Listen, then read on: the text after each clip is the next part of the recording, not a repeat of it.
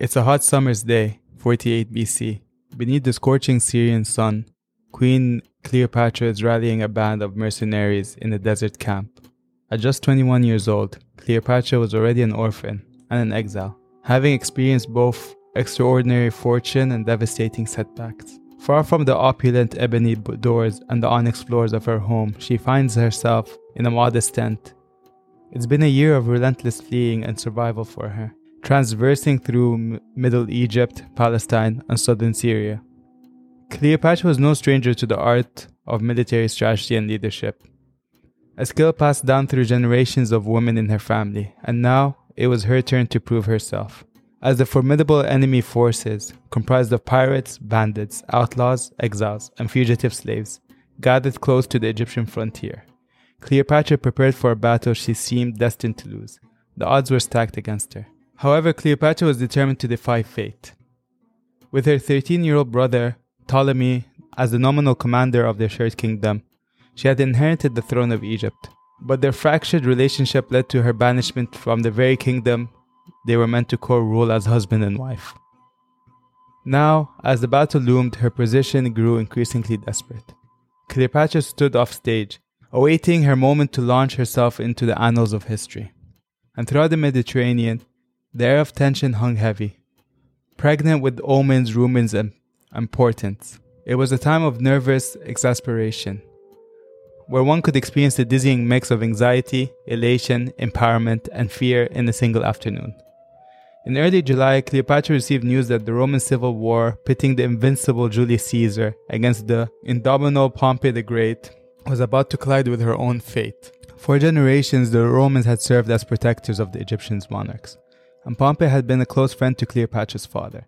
Both she and her estranged brother owed their positions to Pompey's support, but fate took a treacherous turn when Cleopatra discovered that those that owed her favors were just as likely to be her murderers. Pompey, rooted by Caesar and desperate for refuge, sought safety within the walls of Alexandria.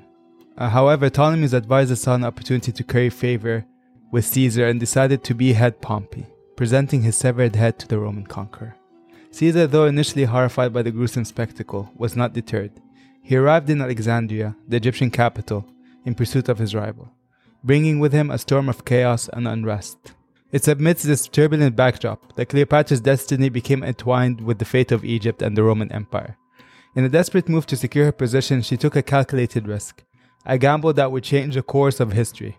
With audacity, wit, and an enigmatic charm that captivated many, Cleopatra set out to meet the Roman general and stake her claim to the throne.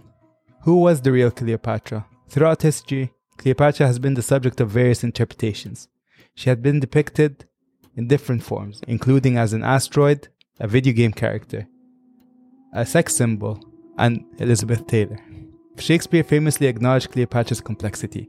Cleopatra's legacy is often remembered for the wrong reasons. She was a capable and astute ruler, skilled with military matters and adept governance.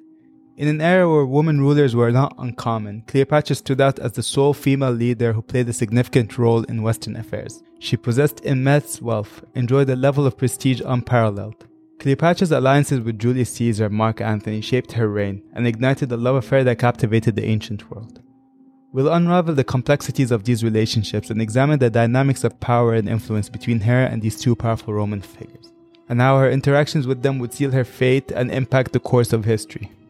In today's episode of A Conversation Before the World Ends, we delve deep into the captivating story of the last queen of Egypt. Join us as we uncover the secrets, the betrayal, the triumphs of a woman who defied expectation, challenged empires, and left an incredible mark on history. Our journey takes us through the opulent courts of Alexandria, the treacherous political landscapes of ancient Rome, the scorching sands of Egypt, to explore the life and reign of one of history's most intriguing figures.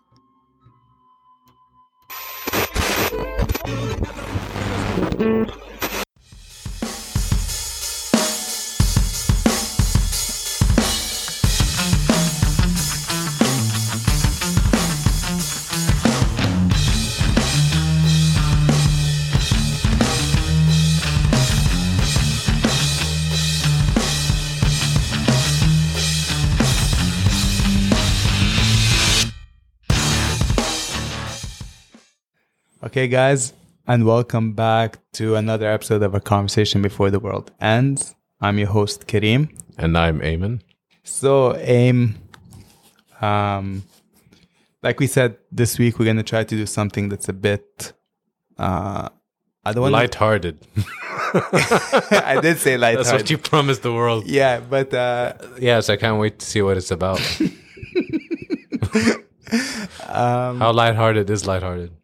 Look, it's lighthearted in the sense where the topic doesn't really involve a lot of genocide and war and I mean lighthearted, it's not heavily political. So that was the plan, and the plan was going to be something lighthearted. So I thought, okay, we need to focus on the leader because we haven't really done anyone since Ivan, where we broke down the character of it, a character study. Mm-hmm. And I was going to go with Ramses. Ivan Moody? Yeah, Ivan Moody. And I was going to go with Ramses II. But then I noticed that we really haven't focused on a female leader or a female ruler. And I thought maybe it's cool if we, because of all the drama that was happening with Cleopatra, we might as well actually break down Cleopatra's life and actually learn about her and not the politics of today's politics around her. Mm-mm. With that. Give her the respect she deserves. Exactly, because I think she is a bit of a misunderstood character. Cleopatra has always been, from back when, she's always been used to propagate something, right? Mm. The image, she's a feminist icon. She's a temptress, seductress. You know what I mean? Yeah, so with that said, I thought we'd give her try to give her an unbiased look on Cleopatra's life. I was hoping you would say, female leader, misunderstood. She is. I just said that. She's Hillary Clinton, I don't know who created Pokemon Go. Yeah. The future first female president of the United States of America. It lives rent free in my head, that tweet. All right, so let's go with Cleo. So let's start things off. Part 1, the dynasty. One of the most remarkable aspects of the Ptolemaic dynasty is their ability to intertwine their Macedonian heritage with a fabricated connection to ancient Egypt. This serves as a basis of their claim to the throne and also allows them to justify their controversial practice of sibling marriage. Damn. While sibling rivalry and conflict are not uncommon in Macedonian aristocracy, the idea of incest, marrying siblings, is kind of a foreign concept, right? Mm-hmm. But yet the Ptolemies... a foreign concept to the Greeks, that is. Yet the Ptolemies embraced this extreme form of intermarriage. What did the Greeks think of cousin marriage? I don't know. That's a very good question. I didn't look into that, but I know they looked down on incest. Yeah, for sure. But would they deem it, or was the cousin stuff just recent? Maybe it was recent. I don't know. Yet, possibly for the sake of simplicity in maintaining and controlling and minimizing potential problems to the throne. So we might just keep it within the family to avoid problems of succession. Yeah, but have potential deformities. Yeah. By the way, before we cousin marriage was not only allowed but encouraged in the ancient Greece. Okay. First cousin. And I guess that practice has recently been outlawed. Okay, before we go any further, let's give a trigger warning on today's episode, because I'm pretty sure everyone knows that Cleopatra's story, there's going to be talks about suicide, there's going to be talks about murder. So this is a trigger warning. So this is a trigger warning. Let's just be on the safe side and give it out. So back to the story. So we speak about genocide, lighthearted. Yeah, okay. Yeah, okay. Which is cancel. Removing. See, my cancellation is not going to be as bad as yours. That's true. Okay, look, the thing is, so much for lighthearted. I said it was going to be lighthearted, but then I decided otherwise, because I thought you were going to take over this week. I did. And I want to talk about love. Okay, but then for some reason we're doing Cleo. Eamon's topic is going to be next week. With each generation, the Ptolemies descended deeper into a spiral of pillage and murder. Even by the colorful standards of the Macedonian era, there's a lot of power struggle within that family, right? For example, mothers would send troops against their own sons, sisters would wage war against their brothers, and Cleopatra's great-grandmother was embroiled in not just one, but 2 civil wars, fighting against both her parents, and then later on she would fight against her own children. Macedonian? This was the Ptolemies that controlled... I mean, it just goes to show, one thing that ruins family, right? Power. Sex. And sex. So a quick background. So we all know that the Ptolemies are... And Ptolemy spelled PT. Yeah, with PT. a silent P. With a silent P, yeah. Know. Ptolemy was, or the Ptolemy the Elder, the first Ptolemy I, was one of Alexander's friends / soldiers who went to conquer with Alexander. And when Alexander the Great passed away, because there was no heir, or technically because they killed his son, they divided Greece between them, and Ptolemy would take over Egypt. And this would be the establishment of the Ptolemaic dynasty. Yeah. So it came out of Alexander the Great. Like we were saying, so there was a civil war between, like, Cleopatra's great-grandmother would have a civil war between her parents, and then another civil war with her children. The inscribers of monuments would always find themselves in predicament because they wouldn't know who to dedicate the monument to, because there was so much infighting, civil war, that you didn't know who was actually reigning king. And the thing is, with every reigning king, the calendar resets to year one, right? So you find that there are times where, like, in 2 years into a king's reign, it will go back to year one because someone else took over. So it was short-lived. Very short-lived. Of course, the Ptolemaic dynasty would always try to seek a sense of legitimacy by trying to venerate Alexander the Great. Alexander the Great is the person you go back to. If you could find a way to bring yourself back to Alexander the Great, you're pretty much finding a way to position yourself as the true ruler. So was it their go-to? Was it their go-to in order to reclaim their stake in the throne? Yeah, kind of like how, like, later on, and Roman emperors would try to go back to Caesar to legitimize themselves, that they are, like, somehow related to Caesar. For sure, yeah. So Cleopatra, of course. What people would call her is Cleo. Cleo. For those who don't know. Yeah. Her close circle would call her Cleo. Cleo. Yeah. But you guys can't say it because you don't know her. Yeah. Only people closer can call her Cleo. Cleopatra is, of course, the most famous member of the Ptolemaic dynasty, and she's a product of a very intriguing lineage. However, it's worth noting that despite being born in Egypt, Cleopatra was never considered Egyptian by the people. She'll always be remembered as a Macedonian queen. And that's one thing we need to remember, is that Cleopatra is a Macedonian. Being an expat totally suits me. The speculation of who her mother was is also very is debated, but chances are she could have been, like, born out of incest. So she's a child of incest. Yeah, so she's most likely Greek. Which so she is. It's not just most likely. She was Greek. Yeah. Cleopatra hails as one of the Macedonian queens, with her great aunt Cleopatra III being a notorious figure. In the year 81 BC, the Ptolemaic dynasty is plunged into a crisis with the death of Ptolemy IX. After years of bitter family feud and a scarcity of legitimate male heirs, it leaves the throne without an obvious successor, right? So the daughter of Ptolemy IX and the widow of his brother Ptolemy X ascends to power and adopts the name Cleopatra Berenice. To maintain the Ptolemaic tradition, she agrees to marry her young stepson / nephew, Ptolemy XI. However, the couple proves to be ill-suited for each other, and Ptolemy, as the natural son of Ptolemy X, believes that he should rule in his own right. There's a lot of clips on this stepson situations right now. Yeah. It all started from there. Yeah. One influence. Yeah. Just 3 weeks after their wedding, Ptolemy's impatient leads him to murder his bride and seize the throne. So he kills Cleopatra Berenice and becomes the sole king of Egypt. But his reign is short-lived because the Alexandrian mob swiftly apprehend him. The next day, they drag him into a gymnasium where he meets his demise. Man, it was just chaos. Chaos. Egypt once again finds itself in the need of a ruler. So the double murder plunges Egypt into turmoil, and the Alexandrians who dared to kill the king chosen to them by the Romans started having problems that Rome might finally annex Egypt. So they had to find a new king as swiftly as possible. The problem is the only one who could take claim was the aunt of Cleopatra Berenice. Her name was Cleopatra Selene. But Cleopatra... What was the last names about? They would add a last name as a way to venerate themselves or differentiate themselves. Usually you find... like two names? Yeah. Okay. So Cleopatra Selene's connection to So sorry, did they not want to be the third? It's easier for them to do it. Was that what they did back in the day? Back then it was just that. Like you find that Cleopatra, the one that we're talking about, her name wasn't really Cleopatra. Like she had another name. Her name was Cleopatra Thea. Okay, got you. Which I think is Cleopatra goddess. But we'll get into that later. Her connection with Isis. No, not the Islamic State. It just took a second. Not the Islamic State, the Egyptian goddess.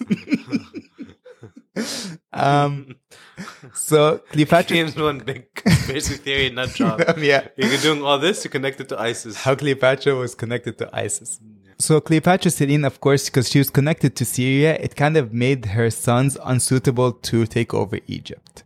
So they had to bypass Cleopatra Selene, and the crown was offered to Ptolemy's ninth two illegitimate kids born out of mistresses. So this is where the question of Cleopatra's how much of a Greek she is if her grandfather was born from a mistress. Was the mistress Egyptian? Okay, got you. Got me?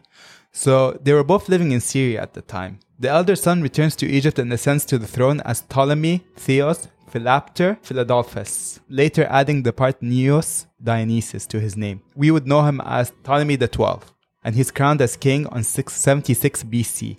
And he seeks to maintain the family lineage by counting his regional years from the death of his father. So he completely erases Cleopatra Berenice's reign and her husband who killed her. As a consolation, the younger son is given the crown of Cyprus. So his younger brother is given Cyprus to go hang out. However, the Romans are displeased with these rapid changes and refuse to acknowledge the new kings. Ptolemy's 13th association with Dionysus is kind of a political move because Dionysus was known as twice born and is revered as the conqueror of the Eastern world. And there's a deep connection to the Egyptian fertility god king Osiris because Osiris is also twice born. Yeah. So by aligning himself with Dionysus, Ptolemy established a connection between the ancestors and Alexander the Great. He seemed like he knew what he was doing. He seemed pretty smart. This would be played again with Cleopatra. This way of like associating a god to you or a goddess to you.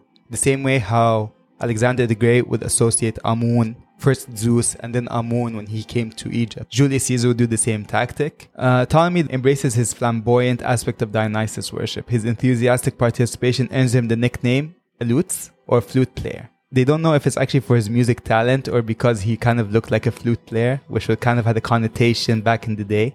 What was it, sexuality-wise? Yeah. Okay. Yeah. So this is the world that Cleopatra was born into, right? And contrary to popular belief, like we said, Cleopatra is not Egyptian. She's not even a pharaoh. And she's not directly related to Alexander the Great. These are the three common misconceptions we have about Cleopatra. Egyptian women also had a kind of a unique freedom back then, and they had a lot of rights before her time. They have the right to make their own marriages. They have the right to inherit, and they have the right to own property independently. They had the right to divorce, and they had the right to be supported after divorce. Also, women held significant economic, social, and religious role in Egyptian societies. And they were also like scripts that showed that women would initiate lawsuits in their name. I wonder what set them back. And they served as priests in their temples. I wonder what set them back in Egypt. I wonder what set them back too. What could have come after the Romans? Well, it could be the Romans. Romans are very patriarchal. But prior to that... But it's definitely the Roman Christian Judaism. The Judo-Christian, yeah. That's what started putting down women. So this is the world that Cleopatra was born into, you know. This is where Cleopatra would come to live in. Part 2, Birth of the Queen. Cleopatra the 7th is born in the winter of 70 BCE or 69 BCE. Historical records fail to document this crucial moment, so we kind of have to deduce her birth year indirectly by working backwards from what Plutarch's accounts of her death. Plutarch, the famous Roman historian. So her death is reported on August 12, 30 BCE. And we learned that through his work that Cleopatra was 39 years old when she died. Pretty young. Yeah, we work backwards. So it's assumed that she was born in 70 to 69 BCE. We do know that Cleopatra has a direct descendant to Ptolemy the First, the first Macedonian king. But how pure is that? Like we said, we don't know. The elites of Macedon considered themselves to be true Greeks or the Hellenists. That's why we get this period of time is called the Hellenistic Age. Helen of Troy. Could be born. Yeah, there could be this like the Hellenistic age is after Helen. Could be. The Ptolemies including Cleopatra belong to that age, which spans from when Alexander the Great conquered Egypt, founded Alexandria, to when Cleopatra died in 30 BCE. That period of time, from 336 BCE to 30 BCE, so it's almost 300 years, that's called the Hellenistic Age. During this period, it kind of evolved from classical Greek culture. So it's kind of like that merge of Greek and Egyptian history. It's important to note that Roman historians who chronicle Cleopatra's life, which we kind of used as the basis for these stories or what we know from Cleopatra, they paid little attention to her childhood. So we don't know really what happened to Cleopatra growing up. Did the Romans, and I don't know, this is just me, Would they have embellished or downplayed certain things when they were recounting history, or were they pretty... Of course. So, we're hearing Roman accounts of Cleo, but should that integrity... I'm not saying it's completely false, but should there be a question mark with some of the stuff they claim about her? Yeah, what we're going to see with this, because we're going to use Plutarch, we're going to use Dio mostly for our writing, for what we like. Sabbath singer? Dio. I don't know. They're Roman historian. Ronnie James Dio. Yeah, Ronnie James Dio. We're going to use that. We're going to use Plutarch. And we're going to use Sabaton. Their lyrics. There's some Sabaton lyrics here. We're gonna use them, but we're gonna also take into account that they were written during the time of Roman expansion, and Cleopatra, for the most part, would be considered an enemy to the Romans. So it would be a bit... So we're gonna take that into consideration when we're talking. So we're gonna give their accounts, but we're gonna also put in claimers that they claimed. So we don't know for a fact. Yeah. So like we said, it's also important to know. Is there no African text on Twitter? There's some stelas that's written in Egypt, like on monuments that we know from, that we also used in this episode. Okay, cool. So it's important to note, like we said, that we have limited knowledge of her infancy, but we know that she had an upbringing in Alexandria, right? We do know that, as most Ptolemaic princesses, Cleopatra was not only confined to her palaces, she used to go learn in the Library of Alexandria. She used to stand alongside her brothers as equals. They would participate in state affairs. We said that there was a lineage of Cleopatras who reigned as queens. Most of them are ruthless. And we also learned that Cleopatra had skills in reading, writing, arithmetic, and comprehensive understanding of the laws, history, and Greek and Egyptian traditions. We need to also take into account that Cleopatra, who Cicero mentions, we're also going to be using Cicero, who met Cleopatra and also held a very negative opinion of her, but he confirms her interest in academia. Like, he can't deny that. He reports that she would always engage Mark Antony in discussions about education. Plutarch would also say that was impressed by Cleopatra's command of languages. She was the first Macedonian queen to speak the Egyptian tongue. She knew the ancient... You know, what sucks about this, though, is that because we don't know much about her childhood, we don't know what... Right, because they were... I mean, her parents were like bastard children and all that stuff, right? And which is kind of like lost, and like it's kind of a shame that we don't know that much detail. Because then this was probably either the bastard kids were really impressive parents, like inheritance of that, or she really worked hard to... to overcome her. You know, so Cleopatra, apparently, this is the languages she knew. She knew Ethiopian, Hebrew, the language of the Arabs, the Syrians, the Medes, the Parthians, and the Egyptian. And she was the only one who could speak to Egyptians in their normal tongue. She didn't need a translator. Cleopatra's father understood the crucial connection between Egypt's future and that of Rome. Egypt was a fertile land, but it was very ill defended. But it was an attractive target for the Romans, which of course is a power-hungry military nation that's constant need of grain. So Egypt was able to supply the grain to Rome under the basis that, like, listen, defend us, we'll supply. Okay. It's interesting to see Egypt being resorted down to a city-state. Don't keep in mind when we did the Bronze Age, how that was kind of the death knell for Egypt, and then Egypt would be conquered by the... Yeah, but it's crazy to think what was once that is now a city-state almost. Because of the sea peoples. Her father would have struggles to convince his own people, the kingmakers of Alexandria, to accept the reality that Rome is the might. Of Rome's might. And he hoped preserving his kingdom is by increasing, like, the only way he said to preserve the kingdom is to increase cooperation with Rome. Against the wishes of the Alexandrians, he goes to great lengths to demonstrate his willingness to cooperate. In 63 BCE, he bestows a golden crown upon the influential Roman general Pompus, or known as Pompey the Great. He would even send the multiverse. Can you stop, man? It's so played out, this multiverse. Okay, fine. He even sends Egyptian soldiers to fight alongside Pompey's troops in Palestine. Furthermore, he also resorts to bribery to secure his position. He provides substantial amount of money to Roman senators from various political factions, and these bribes are borrowed from Roman moneylenders, which he hopes to repay by raising taxes, which again causes suffering to his people. By 60 BCE, Cleopatra's father seizes an opportunity with Pompey, Crassus, and Julius Caesar form what we call the first triumvirate thing, like Caesar. Which is essentially them three, like an oligarch of them controlling Rome. He offers Pompey and Caesar an enormous amount of money, 6,000 silver talents, in exchange for recognition that he's Egypt's true king. This sum is equivalent of half of Egypt's annual revenue. So he's buying his position. He succeeds in being confirmed as the friend and ally of the Roman people and cements his position through some legal agreement. But there's a problem. As he secures his power, his younger son faces a precarious situation. He's now controlling Cyprus, which becomes annexed by Marcus Cato, or Cato the Younger. King Ptolemy, Cleopatra's brother, chooses to take his own life, then accept an honorable retirement by Cato the Younger. The Cato the Younger was like, listen, let you go to exile and just retire. He commits suicide. The people of Alexandria protest their kingdom's apparent indifference to the situation, like your son just got murdered, killed himself, and they kind of exile him. It's worth noting that why is this important? Because he takes Cleopatra with him, goes in exile. That's why she's so educated. And it's important because this is the first time Cleopatra meets Julius Caesar when she's 12 years old. This is the first ever. How old was he? Julius Caesar, he was a Roman general by then. 20s? Maybe 30s. Yeah, but like nothing happens then, but this is the first time they meet each other.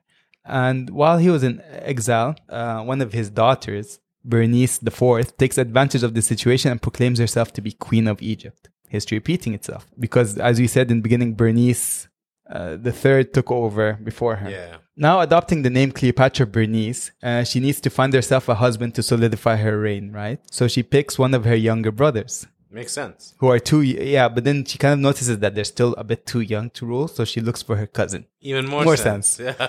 So unfortunately, the marriage quickly turns sour. Strabo recounts that Cleopatra Bernice couldn't bear her husband's coroseness and vulgarity, while the Alexandrians were also unimpressed by his crude personality and his poor hygiene. He wasn't royal. Yeah, he wasn't royal enough. They called him salt fish monger. Within a week of their wedding, he meets a violent end by being strangled. We don't know who strangled him, but he just ends up being strangled. Shit. So she needs a replacement husband. So she marries a person named Archelaus, who calls himself the son of Rome's greatest enemy, Mithridates VI of Pontus. That's a mouthful. Yeah. And they end up ruling for 2 years with the support of the people of Alexandria. All this while Cleopatra and her father were in exile in Rome. Although the Alexandrians may be content, Rome were not. They did not like the fact that she exiled her father. The influential Pompey offers his support to Ptolemy and recognizing him as a weak but loyal king indebted to Roman bankers. So it's going to be a benefit. However, Ptolemy cannot return to Alexandria without assistance, and Rome hesitates help him out. So they seek guidance from the oracles, while failing to decide on Egypt's fate. Meanwhile, Cleopatra's sister, Cleopatra Bernice, realizes that she needs also Rome's approval to retain her crown. She dispatches a delegation of 100 people, led by a brilliant academic and philosopher Dion of Alexandria, to plead her case. Ptolemy finds this out and brutally murders them on their way to the thing. Yeah. They think that this act was kind of like pushed by Roman bankers because they want kind of an indebted king in Egypt. So swiftly swept under the rug. The Romans kind of ignore it. He's clearly disgraced, but he's undeterred. He borrows even more money, goes and hides in the temple of Artemis. Pompey's exile continues until early 55 BCE, where he manages to bribe a guy called Aelius Gabinus, the governor of Syria, to provide military support. As Plutarch delicately puts it, Gabus had a certain dread of war, but he cannot resist the allure of 10,000 talents that Ptolemy offered him. Later that same year, Syria would send a mercenary army across the Sinai and enter the eastern delta of Egypt, a city called Pelsium. Egyptians' easternmost city falls, and Cleopatra's second husband is killed in battle. Cleopatra Bernice's second husband is killed in battle. I think you should just keep their last name for confusion's sake. Yeah. Despite being a traitor, he receives an honorable burial by one of the generals of that war called Marcus Antonius, also known as Mark Antony. I feel like when you say this, it zooms in and writes his name like the beginning of Suicide Squad. Hey, who is he? Marcus Antonius. Or else knows as Mark Antony. Yeah, and all his accomplishments. He was a cavalry officer at that time. Ptolemy returns to Egypt triumphantly, but only to find that Alexandria was suffering under brutal foreign occupation. Keep in mind that Bernice's husband was a foreign. The Sultan Fish guy? No, he died. He died, but it was already controlled by his people. Yeah. He executes Bernice and her prominent supporters. He executes his own daughter. Wow. Yeah, their confiscated properties is soon used to repay the debt that he owed to a Roman banker, called Ribarus, who becomes Egypt's financial minister. But the problem is when he becomes Egypt's financial minister, it causes havoc and wreaks He already seemed like he was bad with his money. It is. And this Egypt's civil servants are stripped of their positions. They're replaced by Roman ruthless. Right? Yeah, and he already owed a lot of money and kept borrowing. Exactly. That, yeah. Civil disturbances erupt in Alexandria, Fayoum, and Heraclepolis. Okay. Heraclepos. Yeah, Heraclepos. Heraclepos. How the Arab say Hercules? Heraclepos. So civil disturbances erupt in Alexandria, Fayoum, and Heraclepos. As the farmers threaten to withhold their labor unless they receive protection from tax collectors. Damn. Yeah. Socialism. Eventually, the finance minister is ousted and he's returned to Rome, and he stands trial for his financial improprieties, but of course is acquitted. Same old. The rich always get acquitted. And the poor, you know. Got me acting like too close. Claiming poverty, he agrees to hand over the collection of his outstanding debt to a person named Julius Caesar. Yeah, he hands his debt to Julius Caesar. Also, Gabinus, the Syrian ruler, is also faces trial in Rome for his financial irregularities but is less fortunate. He is sent to exile. But the problem is his army, which contains a lot of Germans and Gauls, remain in Egypt. You see how Egypt's becoming somewhat of a melting pot. They stay in Egypt over time. They end up marrying local women and they father children there, and they become more a part of Egypt's diverse society. You forget Egypt is a very multi-ethnic. Even back when, it's always been multi-ethnic. Because you have Africa and the African nations surrounding it. The Mediterranean. And you have Mediterranean nations surrounding it. And then you have the soldiers that the Romans brought in. Yeah. And when Persians lived there. So it's the Ottomans and whatnot as well, yeah. Egypt suffers from erratic Nile floods and burdensome taxation. He has limited resources. But he tries to secure his succession by naming his surviving kids into a royal cult known as New Sibling Loving Gods. That's a weird name. Yeah. Could have come up with a better one. I wonder if it sounded better in their language. Theoi, Neoi, Philadelphoi. Yeah, that sounds better. It's kind of a way of making his kids look semi-divine. You know what I mean? However, he's kind of faced with an unusual situation for Pharaoh. He's without a queen. And the role of Egyptian queens are somewhat mysterious, but they provide a vital female element to the king in Egypt, because as Egyptian priests believe that he needs a queen to perform Egyptian religious rituals, and to keep chaos at bay. There's no evidence to suggest that he marries his daughter. Father-daughter incest is considered a bit unacceptable. Yeah, siblings is as far as they go. And stepmoms are okay. Yeah, but father-daughter is kind of wrong. In the end, by 51 BCE, he dies of disease. And as is planned, his throne passes on to his daughter Cleopatra, who just turned 18 at that time, and her 10-year-old brother Ptolemy. He would appoint the Romans as guardians of Egypt's new king and queen, entrusting them with the protection of the Ptolemaic dynasty. Fine. Let's move on. Few Alexandrians mourn the passing of Ptolemy, yet Cleopatra chooses to demonstrate an unwavering loyalty to her deceased father by immediately adopting the name Philopter, which means father-loving. Okay. She later assumes the title... And they never got married, right? No. She later assumes the title Thea, which means goddess, and Neo-Isis, or Neo-Isis, indicating her ongoing devotion to the cult of Neos Dionysus, Theos Philopter. Cleopatra also takes upon herself to complete many of her father's unfinished projects. I guess they really bonded because they were in exile together and everything, you know? So this is where we go to part 3, Cleopatra's reign. The precise date, like we said, is unknown, but it's likely to have occurred on February or March. We kind of see a script that goes Ptolemy's year 30 becomes year 1.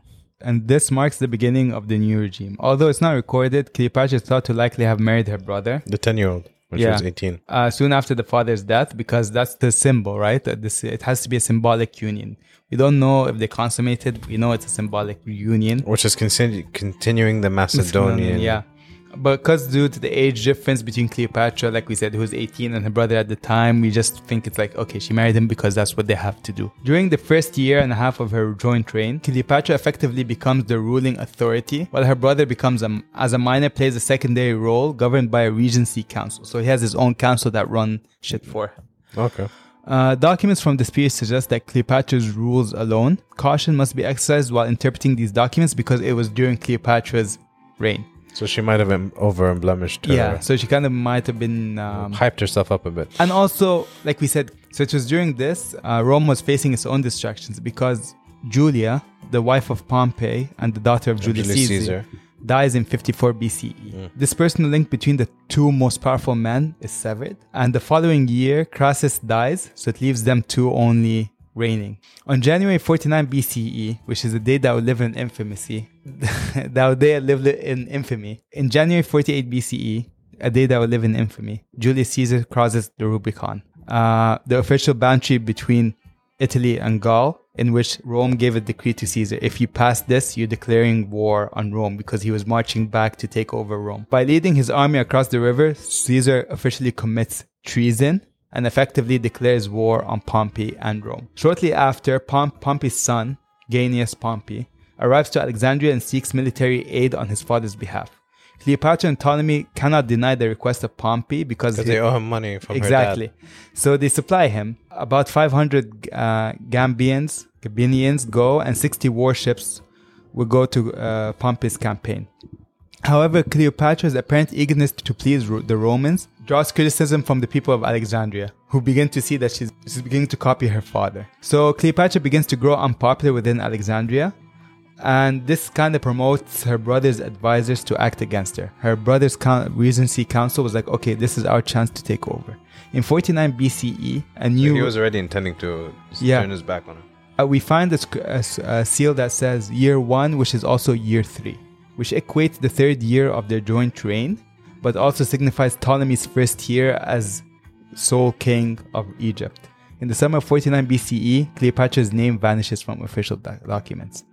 She's forced to flee Alexandria. Cleopatra and her supporters likely travel south to Thebes, a city prone to rebellion but potentially sympathetic to Cleopatra. From there, she heads east to Syria, where she embarks on raising a mercenary army with a remarkable speed. And despite the Roman civil war happening in the Mediterranean, she was able to find her own mercenary army. Crew within the chaos. Yeah, this shows her that she's a viable contender of the throne and that people were willing to support her, at least outside of Alexandria. It's also believed that most of her troops hail from a city called Ashkelon, which is a Philistine coastal city known for its loyalty to the Ptolemies and where coins bearing Cleopatra's images were issued. On August 9th, the armies of Pompey and Caesar engaged in a decisive battle in Greece. Despite Pompey's numerical advantage, Caesar ends up winning and becomes victorious, and he shows mercy to Pompey. He pardons them.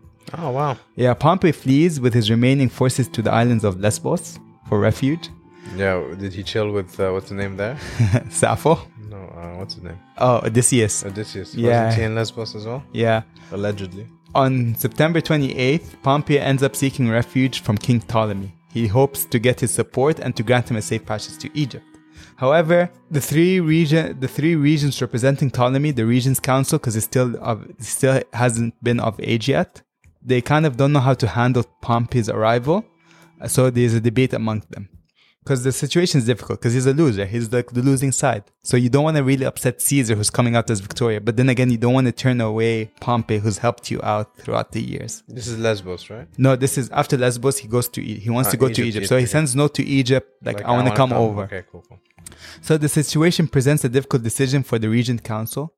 Casting off Pompey will undoubtedly make him an enemy. And this was Cleo's brother. Yeah. The people who are ruling on behalf at the moment, yeah. While receiving him will anger Caesar, so who's pursuing him, because Caesar's still looking for Pompey, right? Didn't he let him go? Pardoned his defeated enemies, but Pompey runs away and Caesar's like, okay, but like, so the Romans have this thing where you kind of have to lead the triumphant when you win. So you take the prisoners, you walk them down the Rome, and then you let them go. Like shame, yeah. Pompey ran away. Caesar needed him to come back to legitimize his rule. So Theodos, who is one of the most well-known regent council, presents a famous argument that they could never befriend nor offend Pompey. Okay, that's his argument. We can't do that. He concludes with a memorable phrase, "Dead men don't bite," deep, which he delivers apparently with a smile, according to Plutarch. We don't know if that's true or not. With a calculated strategy, he dispatches a messenger to welcome Pompey as Pompey comes into shore, right? So before Pompey was able to set foot on the shores of Egypt, he is met with a lifeboat that takes him into the shallow waters. That's where he's brutally murdered. The act is carried out in full view of Ptolemy, his army, and the young king who's sitting on the beach watching him arrive. So Egypt decided to kill as a way to win over Julius Caesar? Yeah, they're like, listen, if we get rid of Pompey, we won't have to deal with him as an enemy. And we could gift his body to Caesar. Because dead men don't bite. Dead men don't bite. Mm-hmm. Sounds like a hardcore band's album. Dead men don't bite. Like Bury Your Dead. Yeah. Pompey is stabbed to death and his head is severed from his body. 3 days later, Julius Caesar arrives in Alexandria, and while venturing ashore ahead of his troops in pursuit of his rival, he is presented with the severed head of Pompey, which has been preserved for 3 days for Caesar. Overwhelmed by the gruesome sight, apparently Caesar turns away in horror and bursts into tears. He didn't want to kill him, I think. He didn't want to kill him. He just wanted to make an example out of him. Yes, so he cries when he sees his severed head. But the Alexandrians were deeply resentful of this Roman interference, and they were burdened by this unpopular king who they did not want anymore. And the fact that they wanted, he greeted Caesar was kind of like, another Roman coming into Egypt. So they started to riot. Caesar ends up securing himself in a pavilion within Ptolemy's palace and finding safety from the ongoing skirmishes in the street. So this kind of leaves Cleopatra in a position where she needs to go back to the palace to talk to Caesar, which will lead to the famous, or one of the most infamous and I guess I don't want to say fictionalized, but overhyped meeting. If you know, you know. For Cleopatra and Caesar. There's undoubtedly careful planning involved with Cleopatra's return to the palace. Plutarch informs us that she and her confidants pondered over how they could enter the palace undetected to meet Caesar, because don't forget, she's still in exile. And it seemed likely that they had conducted a dress rehearsal one or few times before going out to meet him. So how did they go? The journey from Cleopatra's camp to Alexandria presented numerous obstacles.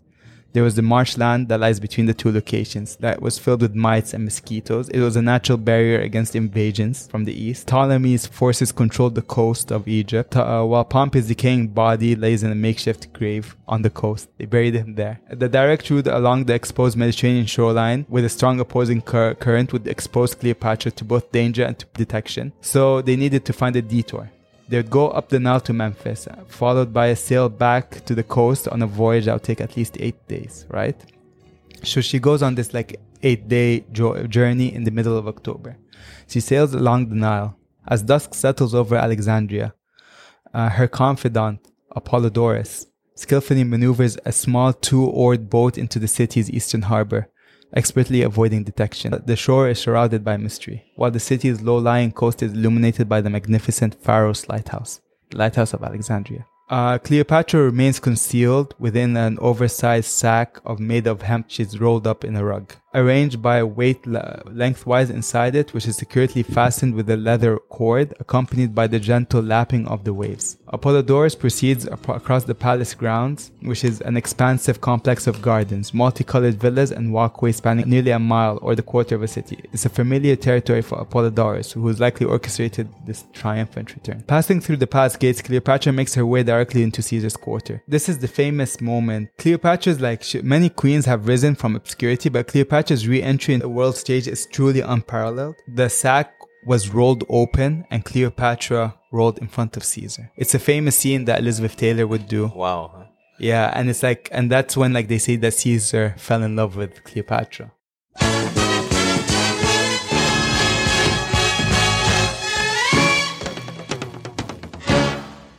It's a famous scene that I'm pretty sure you know that scene where Elizabeth Taylor is rolled out in front of. That's what I do to win people over. Yeah. I roll out of a carpet. The precise details of Cleopatra's unveiling before Caesar remains kind of elusive. We don't know much about it. Regardless, it's improbable. Was this the first time you saw her since she was 12? Yeah.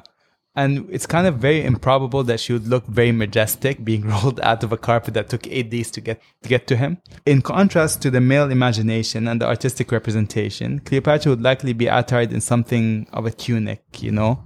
Something a bit royal, but something a bit also comfortable, you know, like a Greek tunic. But the audacity of Cleopatra's surprise entrance into Caesar's quarter, defying all expectations and overcoming formidable obstacles, holds great political significance. It represents a collision of two civilizations poised on divergent paths, unexpectedly intersecting at a momentous encounter. Now, this meeting, the shockwaves of this homecoming, will change the projection of history, or will go down in history as one of the most important meetings of two people. Despite their age difference, they shared a lot of similarities. Both had ruthless ambition. Both wanted to be sole rulers of their country. They recognized the importance of preventing Egypt from descending into a civil war.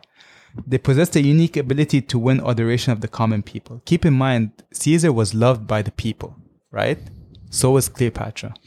They both had charismatic exteriors, but they also carried a degree of loneliness and insecurity. Caesar had endured the loss of his only daughter, Julia. Cleopatra, on the other hand, had been estranged from her younger siblings, and her father, the only person who was close to her, passed away at a young age. On that fateful night, Ptolemy the 13th, her brother. Did they hook up? They say they did, but there's nothing.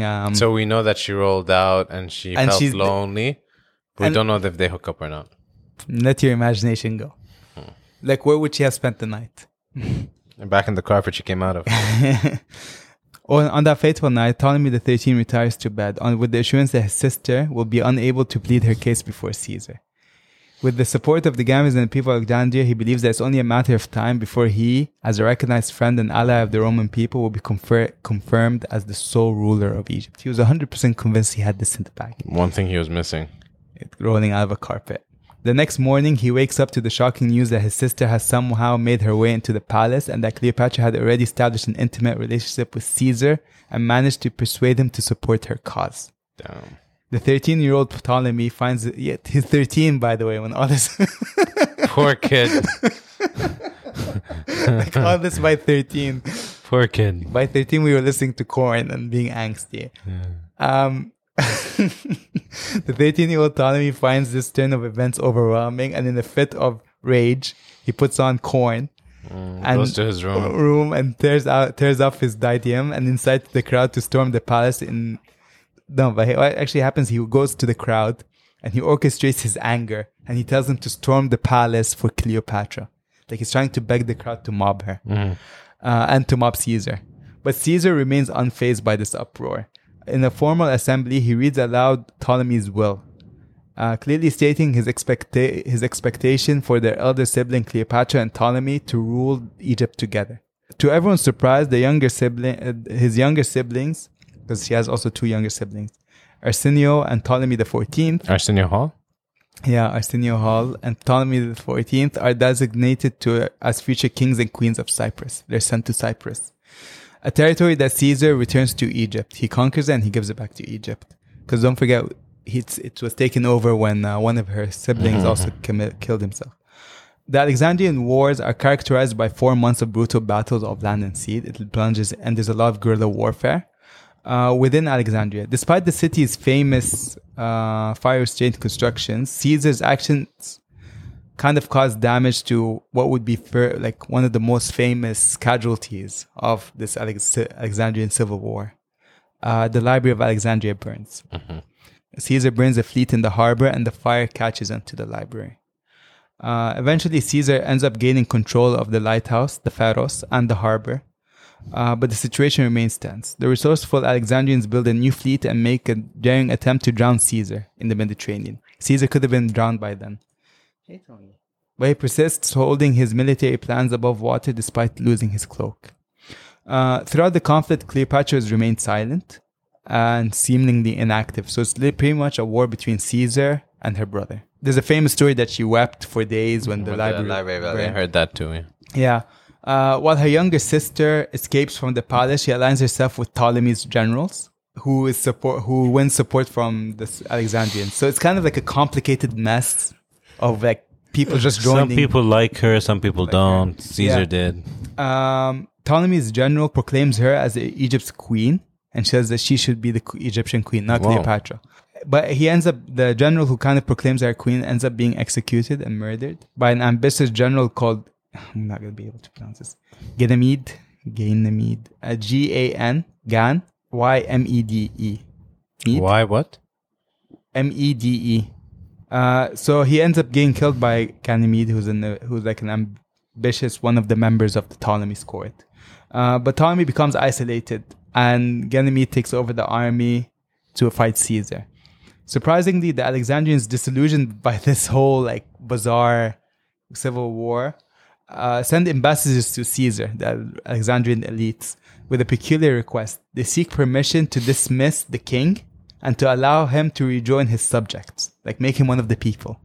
Caesar, despite his skepticism, agrees to release Ptolemy XIII into the crowd, the population, hoping it would lead to a peaceful resolution. However, Ptolemy resumes his hostilities as soon as he's given his freedom. 14 by then or something. Yeah. Caesar's friends were able to capture the cities around Alexandria, and they finally march into Alexandria. Caesar surprises the Egyptians with an attack from the rear, resulting in a brief and fierce battle. Alexandria eventually surrenders to Caesar.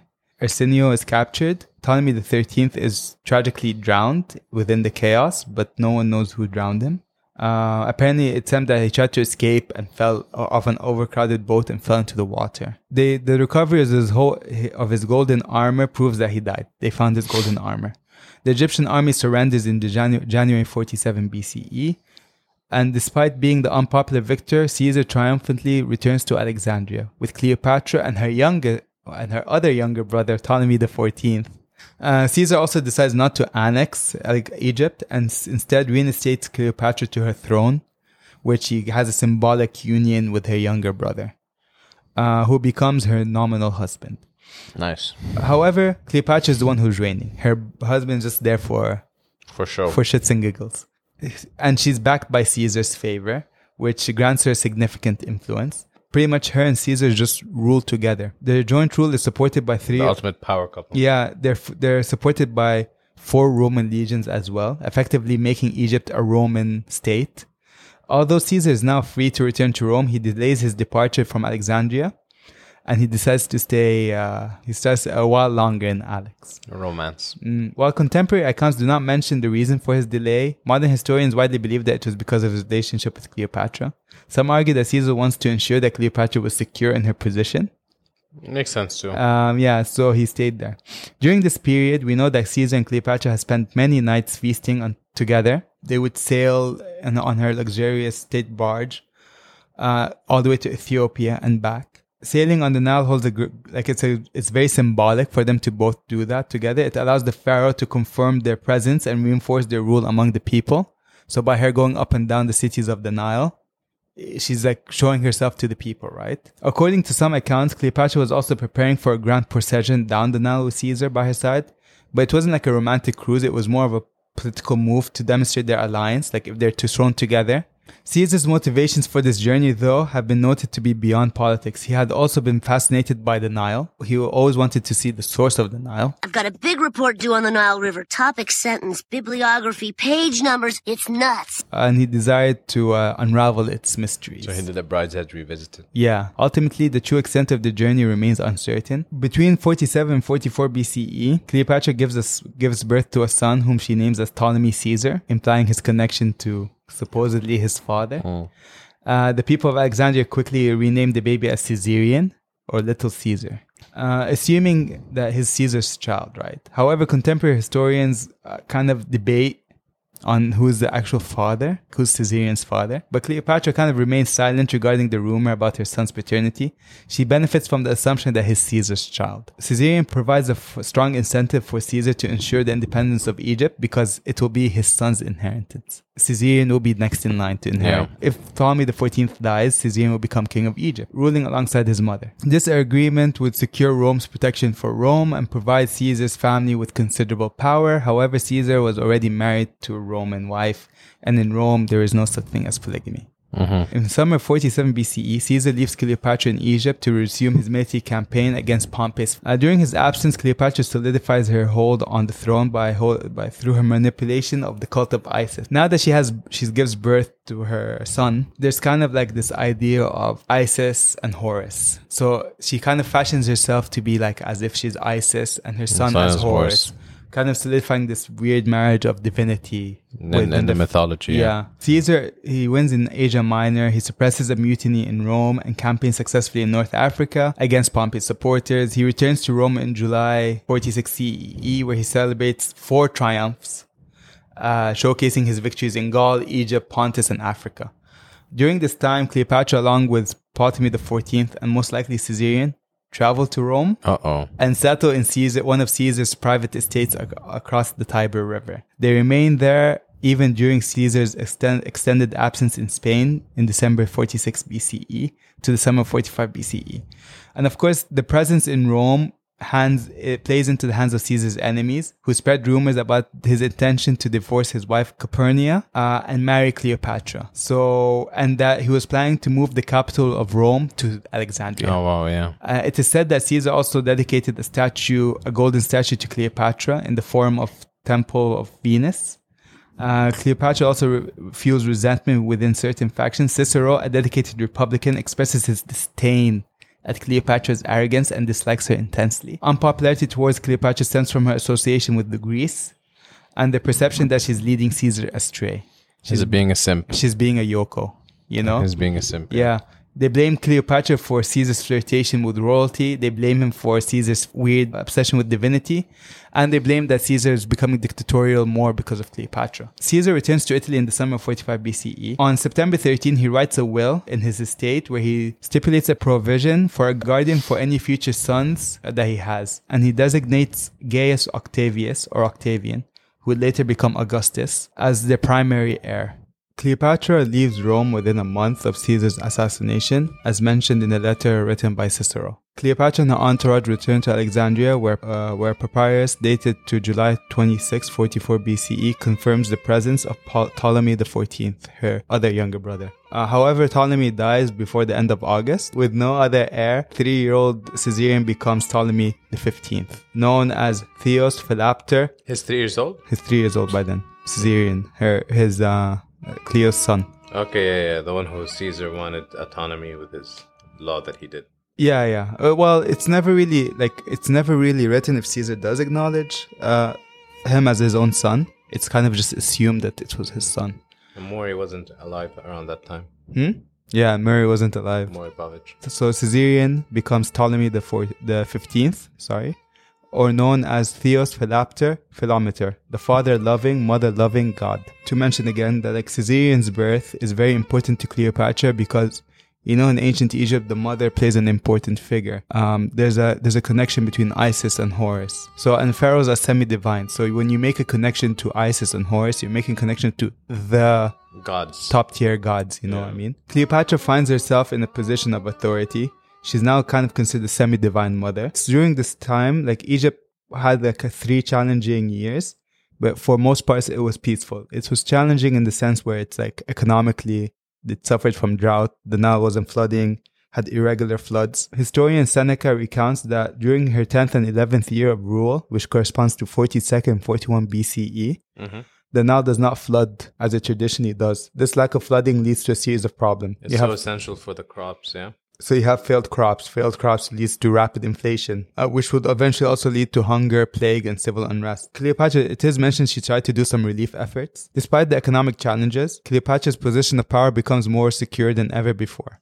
With her brothers dead and her sisters in exile, if you remember, and all their supporters removed, Cleopatra stands as the sole ruler of Egypt. There's no rivals to rally against her. Her co-ruler is her son, Caesarion, or known as Ptolemy Caesar Theos Philapter Philometer, as we mentioned, who is declared king of Egypt in Alexandria during the summer of 44 BC. So she calls him the king of Egypt, and she would rule as the king's mother. He was 6 at the time, right? And she would rule as the king... the mother, yeah. The mother, king mother. The Angelina Jolie to the Colin Farrell. Yeah. While Cleopatra's rule in Egypt experiences a degree of relative peace, the wider Mediterranean world is far from calm. The second triumvirate thing, like Caesar. Consists of Caesar's friend. What's triumvirate? The co-rulers. So there's, because like Rome was an oligarch, right? So it's like there's a co-ruler department, right? So the second co-rulers consisted of Caesar's best friend, Mark Antony, and his great nephew, Octavian, and this guy called Mark Aemilius Lepidus. So this group is formed with the goal of capturing Caesar's assassins, right?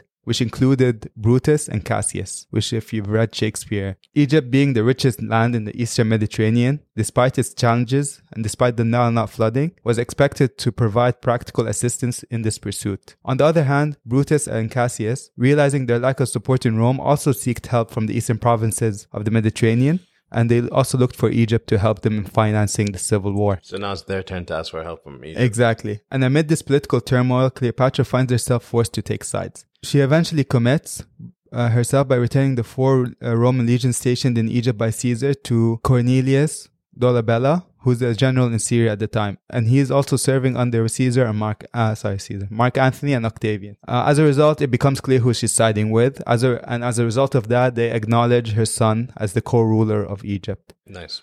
This decision aims to secure Cleopatra's continued support for Octavian as Caesar's legal heir, as she is the mother of his natural son, Yeah.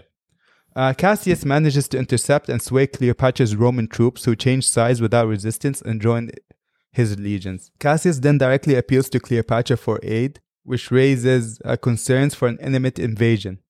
In response, Cleopatra pleads that her country is suffering through famine, plague, and manpower shortage, claiming her inability to participate directly in the war. So she just gave like support, but not take. Yeah, she's like, listen, I can't send you soldiers. I don't have the capability. Additionally, Serpion, the governor of Cyprus, declares his support to Cassius and supplies him with ship. Don't keep in mind that Cyprus is kind of in the middle ground where it goes to Egypt, declares independence. Was Cyprus run by her siblings? It was, yeah. And there's an indication of a plot to dispose Cleopatra and replace her with her sister, who resides in the temple of Artemis in Cyprus. So there's also plans that Serpion wanted to dispose Cleopatra and put her sister in her place. However, the threat of invasion lifts when Brutus summons Cassius and his troops in 42 BCE. Cleopatra, now openly siding with Mark Antony and Octavian, raises a fleet and sets sail to join the Octavian and Antony's army in Greece. Unfortunately, her journey is hindered by a mighty Mediterranean storm which damages her ships and leaves Cleopatra herself ill, possibly with seasickness.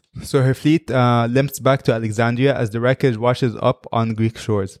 Some speculate that she actually deliberately destroyed her own fleet. To show that she couldn't support? Yeah. I tried, but it didn't work out. Like, it's kind of like a false gesture. Like, oh, I brought my fleet, but the storm... a false flag, one would say. Yeah, in a weird way, yeah. But as soon as Cleopatra awaits the readiness of her second fleet, news arrives that Brutus and Cassius have committed suicide following the defeat at the battles of Philippi in Macedon on October 42nd BCE. This turn of events leave Octavian and Antony as the dominant figures in Rome. Octavian controls the majority of the Rome's Western Empire, while Mark Antony was entrusted to hold authority over Gaul and most of the eastern provinces. The third person, Lepidus, was eventually gained control of Africa, but he's considered like a non-entity. It's mostly Mark Antony and Octavian, who we said would be later called as Augustus Caesar. While Octavian is dealing with illness and there's rumors of his death in Rome, Mark Antony takes control over his eastern territories. Cleopatra and her son end up seeking a powerful protector in Egypt, and Mark Antony, as the ruler of the East and a popular member of the ruling council, becomes their natural ally. Mark Antony also faces financial challenges due to promises he can't afford to fulfill. He owed his soldiers money during the civil war that he was unable to pay back. Mark Antony, at that time, he's situated in Greece. He starts embracing the cult of Dionysus and starts indulging himself in extravagant festivities. This is important for it later. So while stationed in Tartus, Mark Antony summons Cleopatra to answer for charges of aiding a traitor, presenting herself with a challenge to prove her innocence.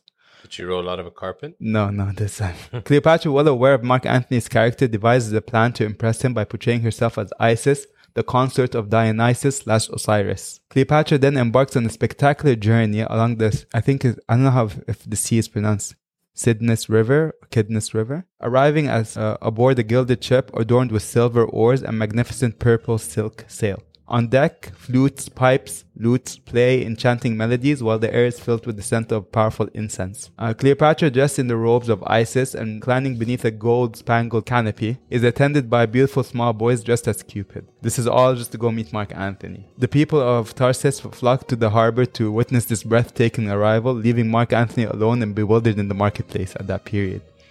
Mark Antony, captivated by Cleopatra's presence, sends an invitation to dine that night. Damn.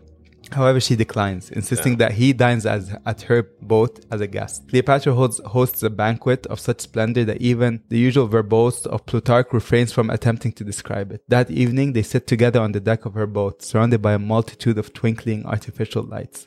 Plutarch makes it clear that Cleopatra had deliberately set out to seduce Mark Antony, who, unlike Caesar, succumbed almost immediately to the practice. She got riz, huh? Yeah.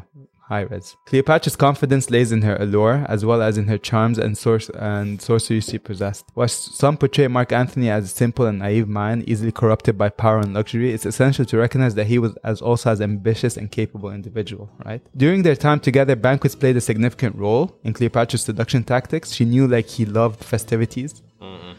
She uses this lavish feast to captivate her lovers. This included Caesar as well. Also, the ambitious lifestyle. With Mark Antony, who's notoriously weak and lazy, Cleopatra's feeding and indulgence takes center stage.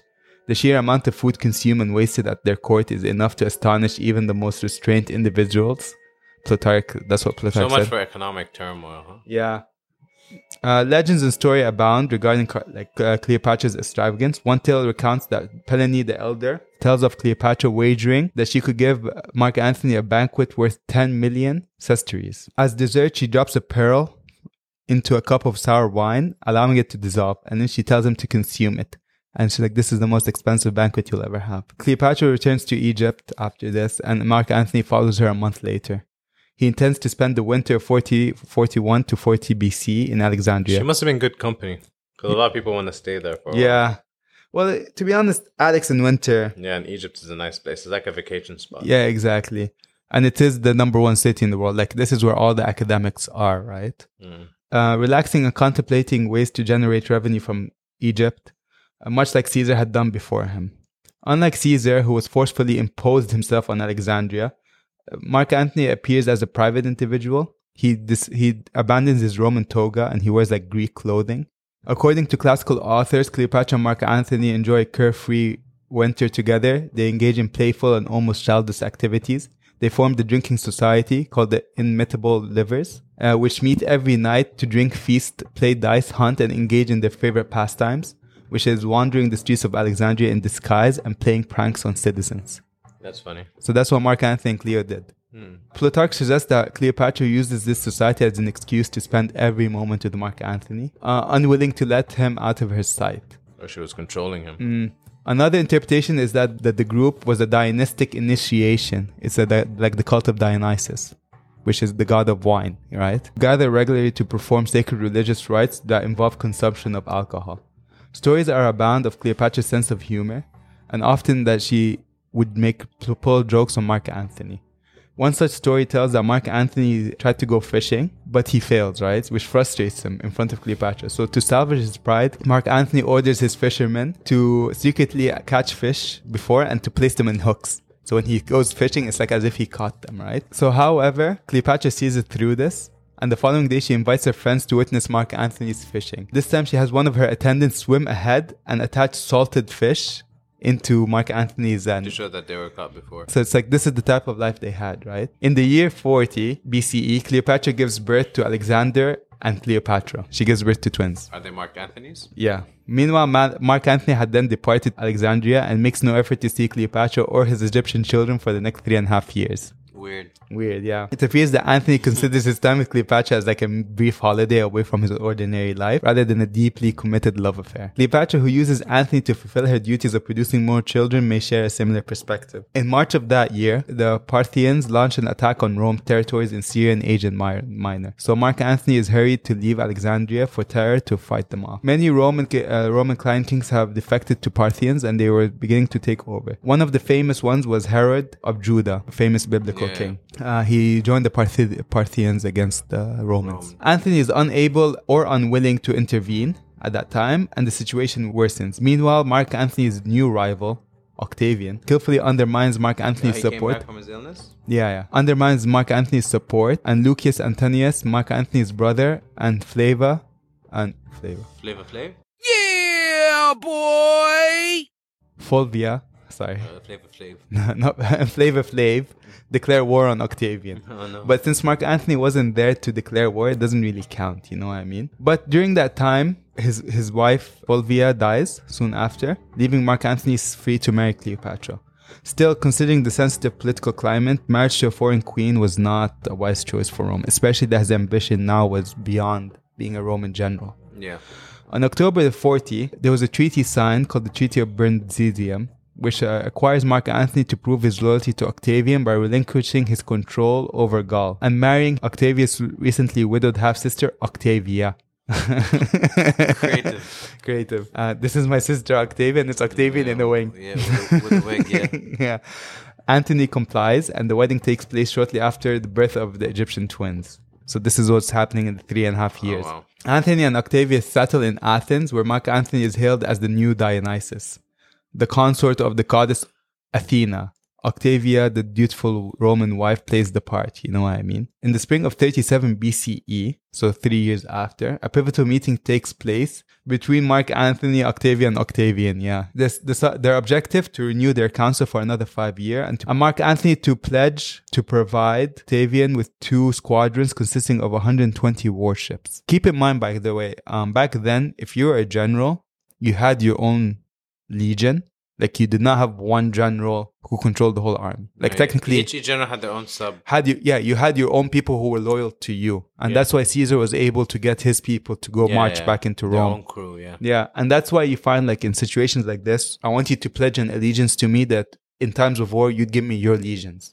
Or Caesar's legions would join Mark Antony's legions, you know what I mean? And Octavian agrees to give Mark Antony 4 legions consisting of 20,000 soldiers for his campaign against the Parthians in Syria.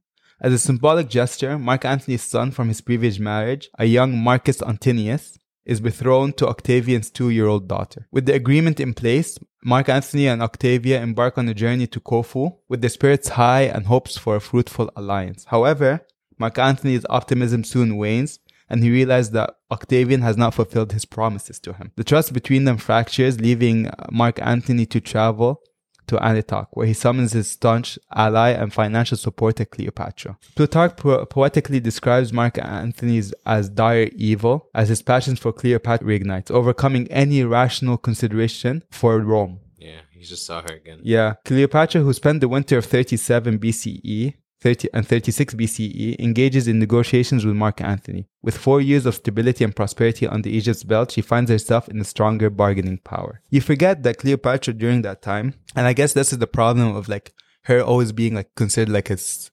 temptress. You forget she's a capable, like she took Egypt out of 2 financial economic problems. And under Egypt, she was able to control Cyprus, a good hold on the Mediterranean. She did a good job. She was for all accounts like a pretty powerful leader, you know, which I think history tends to forget because she's caught up in a lot of Rome's bullshit. And Romans wrote the history book. So Mark Antony needs Cleopatra's support. And from her perspective, the return of the lost Eastern Empire of Ptolemy II is a justifiable demand. She's like, I want the Eastern province back. Mark Antony, influenced by both the necessity and policy alignment, agrees to Cleopatra's terms. Like, I'll give you the Eastern part, which is big. She controls the Eastern part of the Mediterranean. Yeah. So you're talking about Sham, like the Levant. Nevertheless, Octavian's subsequent reaction and ensuing propaganda underscores the divergent opinions within the Roman elite. In a remarkable turn of events, Cleopatra swiftly gains control over the vast territory. So she controls Cyprus, Crete, Syria, Phoenicia, Cilicia, and Nabatea, which is Jordan. Nice. Only Judah remains beyond her grasp. She didn't control the land of the Judah, which is, I guess, modern-day Palestine, because it's declared as a domain of the newly installed King Herod. It's crazy that around this time, that's supposedly when Jesus was born, around this period of 36 BCE, right? Or no, like 36 before he was born, technically. Yeah, he was born 0 BCE. Yeah. So it's interesting how this is all happening around that time. Yeah, that's why God needed to get involved. Yeah, he's like Jesus. Yeah, as if like you all need God, son. Yeah, seeing Mark Antony is like, okay, these guys need Jesus. Nevertheless, Cleopatra's influence and wealth soar even higher as she strikes lucrative deals with the Jews and the Nabateans, securing land leases. So the Nabateans is considered securing land leases and extracting resources such as bitumen from the Dead Sea. Herod, recognizing the political climate, even agrees to collect taxes on Cleopatra's behalf. Again, it goes to show she was a very more than capable leader. Yeah, everyone's acquiescing to her. Exactly. The relationship, like she was the last golden age for Egypt, you know? So the relationship between Octavian and Mark Antony hangs on the brink of irreparable damage. A ferocious propaganda war begins between both of them in the heart of Rome, unleashing a torrent of words and accusations against each other. Octavian's voice reverberates through the city, accusing Mark Antony as the murderer of Sextus Pompey, of tarnishing Rome's reputation and imprisoning the Armenian king, and seizing foreign territories,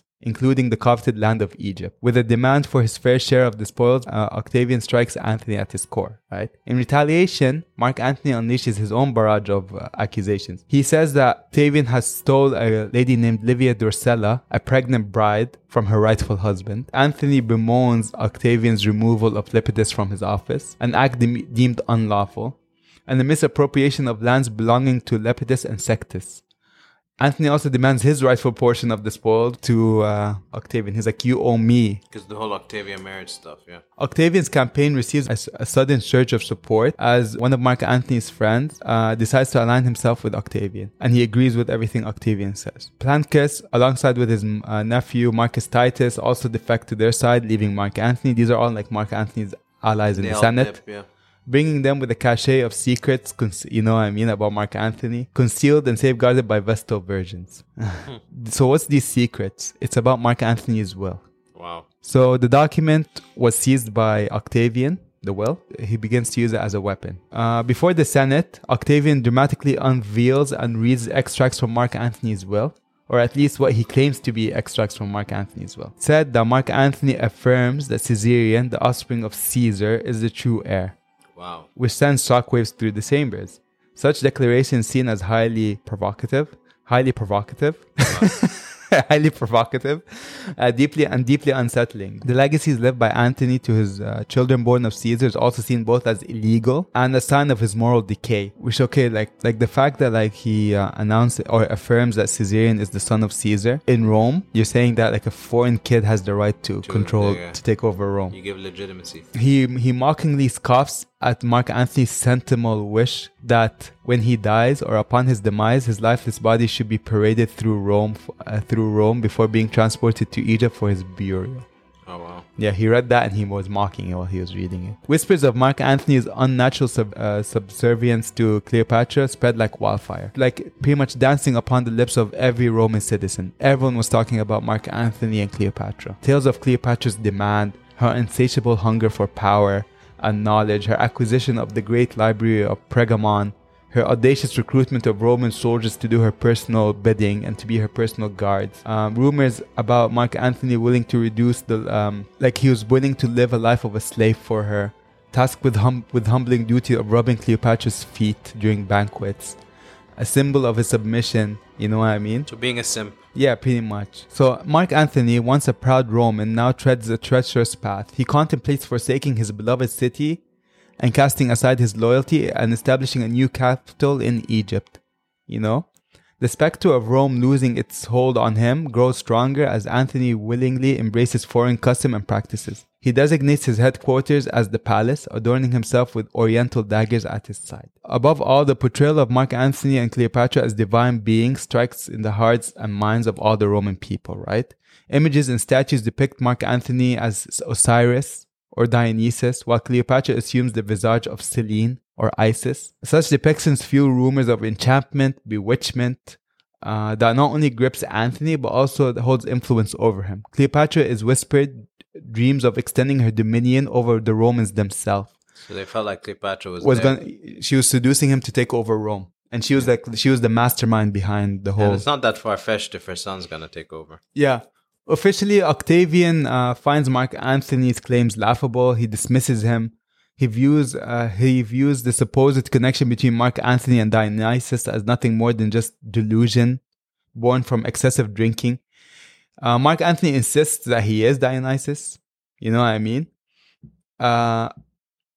And Octavian then begins to insist that he is the embodiment of reason and moderation as Apollo. Yeah, so you see now what's happening. Mark Antony is Dionysus, Octavian is Apollo. The classic. With each passing day, Octavian's propaganda machine gains more momentum. Mark Antony is forced to counteract by the growing influence and publishes a pamphlet, considered now lost in the annals of history. It's called On His Sobriety. That was the pamphlet. Deep. A desperate attempt to defend himself against the charge of being a drunk. So he wrote an essay on how he's not a drunk. Mark Antony is turned to launch personal attacks. He aims at Octavian's weaknesses. He paints Octavian as a man of despicable origin, who's tainted by, get this, okay? Tainted by his past as Caesar's youngest lover. That's a big claim. Oh. His willingness to marry his daughter off to foreign barbarians. His alleged cowardness in the face of battle. Mark Antony weaves tales of how Octavian's grooming habits. Yeah, claiming that he singes his hair on his legs with walnut shells, like he shaves his legs. So like trying to emasculate him. In a time of dire scarcity and as hunger gnaws at the beliefs of Roman people, Mark Antony starts saying that Octavian holds lavish private banquets and he eats excessive amount of food during times of famine. He calls it the Feast of the Divine 12. A blasphemous scene where Octavian and his 11 guests, masquerading as gods and goddesses, consume a lavish abundance of food and wine. Octavian, according to Mark Antony, is not merely Apollo, a radiant god of light and knowledge, but Apollo the tormentor, embodying the darker aspects of the deity. It's like if he's Apollo, then he's not the Apollo of light, he's the Apollo of war. Whoa. Thus, the stage is set for an epic clash, a battle waged not with swords and shields, but with words and perceptions. The fate of Rome. It was like diss tracks, Biggie and Tupac. This begins the clash between Mark Antony and Octavian. And I guess this is the last part, or before the aftermath. Cleopatra and Mark Antony find themselves amid a crucial period. They assemble a formidable fleet in the bustling city of Ephesus. Here they are joined by a striking number of senators in Rome who want to side with Mark Antony. As many as 300 Roman senators side with them. This display of support serves as a stark reminder that not everyone in Rome was under Octavian's persuasion. However, Cleopatra's presence did not even receive a warm welcome. The senators believing that they're supporting Mark Antony rather than they're supporting Egypt. Yeah, but then it seemed like... But this is beginning to look like a war between Egypt and Rome. They deemed Cleopatra unfit to be in the war cabinet. They questioned the role of a woman in such matters, yet Mark Antony, recognizing Cleopatra's wisdom and experience and her substantial financial contribution to the campaign, argues that she needs to stay in the war cabinet. She did have a good track record too. She did, yeah. As the financially strapped Octavian struggles to finance his fleet, Cleopatra and Mark Antony and their forces embark on a journey to the enchanting islands of Samos. Here they aim to bolster morale by hosting a grand festival of music and drama. The event becomes a testament of their power and ambition. They're showing like, we have enough money. Like, we can take care of you guys. Artists from all corners of the empire are compelled to attend, and the island reverberates with the melodies of flutes and strings. In May of 32 BCE, Cleopatra and Mark Antony lead their troops to the revered city of Athens, where they establish their temporary residence. Dio informs us that the Athenians, who had previously extended respect and courtesy to Octavian, now bestow the same to Cleopatra. They embrace Cleopatra. The statue of the Egyptian queen, portrayed as Isis, is erected in the Acropolis, solidifying her presence in the heart of the ancient city during their stay. It is during their stay in Athens that Antony formally divorces Octavia, dispatching representatives to expel her from his house in Rome. Oh, damn. He was like, listen, your brothers... official. Eventually, they relocate to Patras. At this junction, they possess the invasion of Italy, which might have resulted in a triumphant victory. However, Mark Antony hesitates to attack, fearing that the Romans would unite against a foreign invasion should Cleopatra retain command of her troops, and realizing that her Egyptian forces may not obey his orders in her absence. Like, if he went off with the... Cleopatra's war. No, even if he... Because he's not going to go in with Cleopatra. He's going to go fight alone. But he was worried that if he went with her Egyptian troops, what if they rebelled against him later? Not just that, like Egyptians killing Romans. It looks bad. Him, yeah. Antony and Cleopatra bide their time, waiting for Octavian forces to leave Italy so they could engage in battle of neutral ground. They will meet outside. In late 32 BCE, Mark Antony suffers a severe blow as the Roman Senate formally strip him from all his titles. Now he becomes persona non grata, right? Finally, Octavian, donning the ceremonial garments, stands before the temple of Bellona in Campus Meritus with a wooden javelin in hand, symbolically hurling it at an invisible enemy. This ancient rite is a declaration of war. The charges brought against her are remarkably vague, like he declares war and has to justify. He simply labeled that she's as her acts. He's going against her acts. According to ancient rituals, Octavian should have sought the compensation from Cleopatra. So he should have went to Cleopatra first before launching his javelin and saying, "You're being charged with this. Are you going to pay or no?" If she refuses, then it's war. But this customary step is conveniently overlooked. It's perplexing to determine what specific anti-Roman act Cleopatra could have committed, but by association, Mark Antony becomes a quasi-foreign enemy severed from his Roman roots. Octavian's seasoned admiral, Marcus Agrippa, seizes the Egyptian naval base in Methone, launching an assault on Cleopatra's supply vessels and Mark Antony's scattered fleet. Simultaneously, Octavian's army captures Corfu and establishes a camp at Actium, overlooking the Gulf of Ambrica. Cleopatra and Antony also flee northward. They seek refugees in Actium but find themselves trapped at bay and cut off from their vital supplies.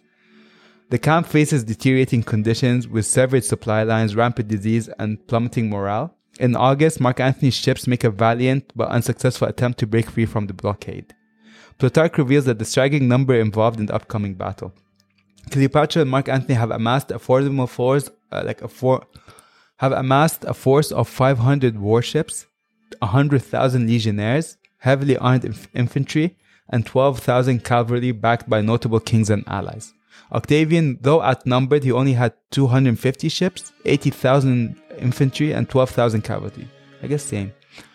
But he had better equipped fleet, right? And he had also Agrippa. Antony's trusted general Crassus suggests retreating to Macedon, but Cleopatra disagrees and plans to escape to Egypt, disguising it as a preparation for naval battle. She's like, okay, I want to go back to Egypt and just pretend this. Dio's account confirms Cleopatra and Mark Antony's united decision to retreat, and their troops become aware that something extraordinary is unfolding. After a series of skirmishes, defections, and unfavorable weather, the momentous sea battle at Actium erupts on September 2nd, 31 BCE. Mark Antony's fleet faces challenges from Octavian's better prepared forces. During the battle, Cleopatra's fleet abandons the fight and escapes, followed by Mark Antony. Plutarch portrays Cleopatra as the antagonist in this whole story, as of course they would. Yeah. So when she fleet, they kind of like play that it's not like a tactical fleet, like abandoning, like tactical retreat. Away. No, she ran away and ditched Mark Antony. For all we know, Mark Antony like, you go, I'll follow. You know. Like Anax Kanamon. Yeah. They kind of portraying her as Anax in the moon. Yeah. This emote. To be honest, like as bad as the second movie was, I mean, like as much as it didn't live up to the first movie, that ending was it pulls on the heartstrings. And like how Rachel Weisz ran to Brendan Fraser, but Anax in the moon ran away, and he's like, and he sees this. Anax in the moon. And he still tried to save him. Yeah. That was improvised. You think we should put the Mummy soundtrack somewhere? Maybe when Cleopatra and Caesar meet, we could play a bit of that soundtrack. Yeah. Okay, Octavian's fleet captured Mark Antony's fleet, resulting in a significant loss of men and ships. Antony's ground forces have also been defeated, as most soldiers begin to defect to Octavian. Mark Antony and Cleopatra survive and reunite, but Mark Antony's support base is really dwindling. Mark Antony eventually discovers the betrayal from his loyal troops, leading him to contemplate suicide before even meeting Cleopatra. Like before he goes to Alexandria, he contemplated suicide. Cleopatra, concerned about the imminent danger of civil unrest, heads straight to Alexandria, because don't forget, she still has a city to run, and her kid is still barely of age. Before news of Actium's defeat reaches the city. So she went to, like, I guess, fix the narrative. She cunningly deceives her people by entering the harbor in a triumphant manner, adorned with the garlands on bows of her vessel and musicians playing celebratory tunes. Dio's account suggests that she lulls her people into a false sense of security. She initiates a brutal killing spree, and she kills all her potential enemies in the city. Now, there's no truth about that. They also say that the king of Armenia and his family were held hostage and executed by Cleopatra. Again, Nothing proves that. And that she stole money from her temples and her states, which again, nothing proves that. This is just what Dio writes, and Dio has a Roman bias. It doesn't, like, it would make sense that she would maximize her resources, but she would not go on a killing spree because Alexandrians have a tendency of taking people to the gymnasium and hanging them. Yeah. You know what I mean? Upon his arrival at Alexandria, Mark Antony finds that Cleopatra's partially completed mausoleum is filled with an array of treasures and safeguarded by piles of flammable material. Cleopatra intends to send the mausoleum ablaze if Octavian gets to her shore. So they don't get their money. Imagine putting all her treasures there, and it's like, if he comes, I'm setting this shit on fire. Damn. An act that would truly horrify Octavian. He was kind of relying on Cleopatra's riches to appease his soldiers. Which is smart. He's like, listen, we get Egypt, I'll pay you with whatever treasures Egypt have. Octavian's soldiers have been on the verge of mutiny as well because they're getting tired of the battles. Upon returning to Cleopatra's palace, Mark Antony and Cleopatra start a new society called the Partners in Death. This smaller, more tightly knitted group of friends choose to face death by reveling themselves in the excesses before. Like, let's go out, you know? I mean, let's just live life to its fullest because we're going to die tomorrow. During the winter of 31st and 30 BCE, Caesarion, who's now 16 years old, and his 14-year-old stepbrother reach adulthood. Caesarion has now enrolled in the Alexandrian Ephebes, a list of young male citizens, while Antelius donned a purple hemmed toga, signifying his Roman citizenship. This ceremonial act was a propaganda aimed to reminding the conservative Egyptians that the dynastic line would continue through the adult male king, and assuring the population at large that the two sons could potentially succeed Cleopatra and Mark Antony if necessary. According to Plutarch, it was during that time that Cleopatra began experimenting with various poisons. She assembled a collection of deadly poisons and tested their effectiveness by administering them to her prisoners. Who were facing death sentences. Pretty brutal. She discovered that the faster acting poisons intensified the pain of death, while the milder ones were slower but less agonizing. Cleopatra even observed how venomous animals attacked one another to study their effectiveness. Venom. Among her experiments, she found that a bite of an asp induced a tranquil sleepiness and sinking sensation without convulsions or cries, accompanied by a gentle perspiration on the face and an experience like deep sleep. In Asia Minor, though, Octavian receives numerous messages from Egypt, creating a complex web of delicate negotiations with people. Cleopatra pleads with Octavian, desperately seeking permission to abdicate in favor of her children. She's like, listen, I'll leave the throne, but just promise my kids will take over, hoping to secure their future. Again, one thing we tend to forget is how much devoted she was to keeping her kids. Kind of, if you remember when we did the episode on the anarchy, the English Civil War, and when Matilda, she kind of said, I'm willing to let go, but if you promise my son would follow you in succession. Yeah. We always forget that at the end of the day, they are mothers, you know what I mean? And they raise their kids alone, Yeah. Hoping to secure their future amidst the looming threat of Octavian's impending conquest. On the other hand, Mark Antony, aware of this dire situation, requests permission to retire to Athens as a private citizen, perhaps seeking to escape the mounting pressure and responsibilities that weigh heavily upon him. However, Mark Antony's request remains unanswered, leaving him in a state of uncertainty and anxiety. In contrast, Cleopatra receives a response, albeit one with chilling condition. Octavian conveys that he will consider her request to abdicate only if either she eliminates Mark Antony or formally renounces him. Wow. Effectively severing their long-standing tie and relationship. That's a fair request. You think so? Yeah. As a ruler, I would make that request. Denounce him. Denounce Mark Antony? Yeah. Theseus, Octavian's, freed man, becomes the mediator between this negotiation, right? Cleopatra engages in frequent private conversations with him, again fueling Mark Antony's tense and irritable disposition on the whole situation. He becomes more paranoid and suspicious. He becomes deeply distrustful of the free man's motives. Fueled by his distrust, Mark Antony takes a drastic measure and orders the free man to be whipped as a warning and sends him back to Octavian with the stern message, stating that if Octavian disagrees with his action, he has liberty to punish Mark Antony's own free man. This escalating tension between Cleopatra and Mark Antony prompts Cleopatra to respond with flattery. Attempting to soothe Mark Antony's suspicion, she keeps him in her favor. She organizes a grand celebration on his birthday, showering him with affection and downplaying her own significance. Unbeknownst to Mark Antony, Cleopatra had already sent Octavian extravagant gifts, symbolizing her kingdom's sovereignty, such as a golden scepter, a golden crown, and a royal throne. So she was planning to get rid of Mark. It's again a cunning move. However, Mark Antony's misjudgment of Octavian's response leads him to make a desperate offer. Mark Antony ends up offering to take his own life if it means sparing Cleopatra. Wow. What a romantic guy. He never responds back about that. You gotta keep him on. Octavius is... he's playing it well.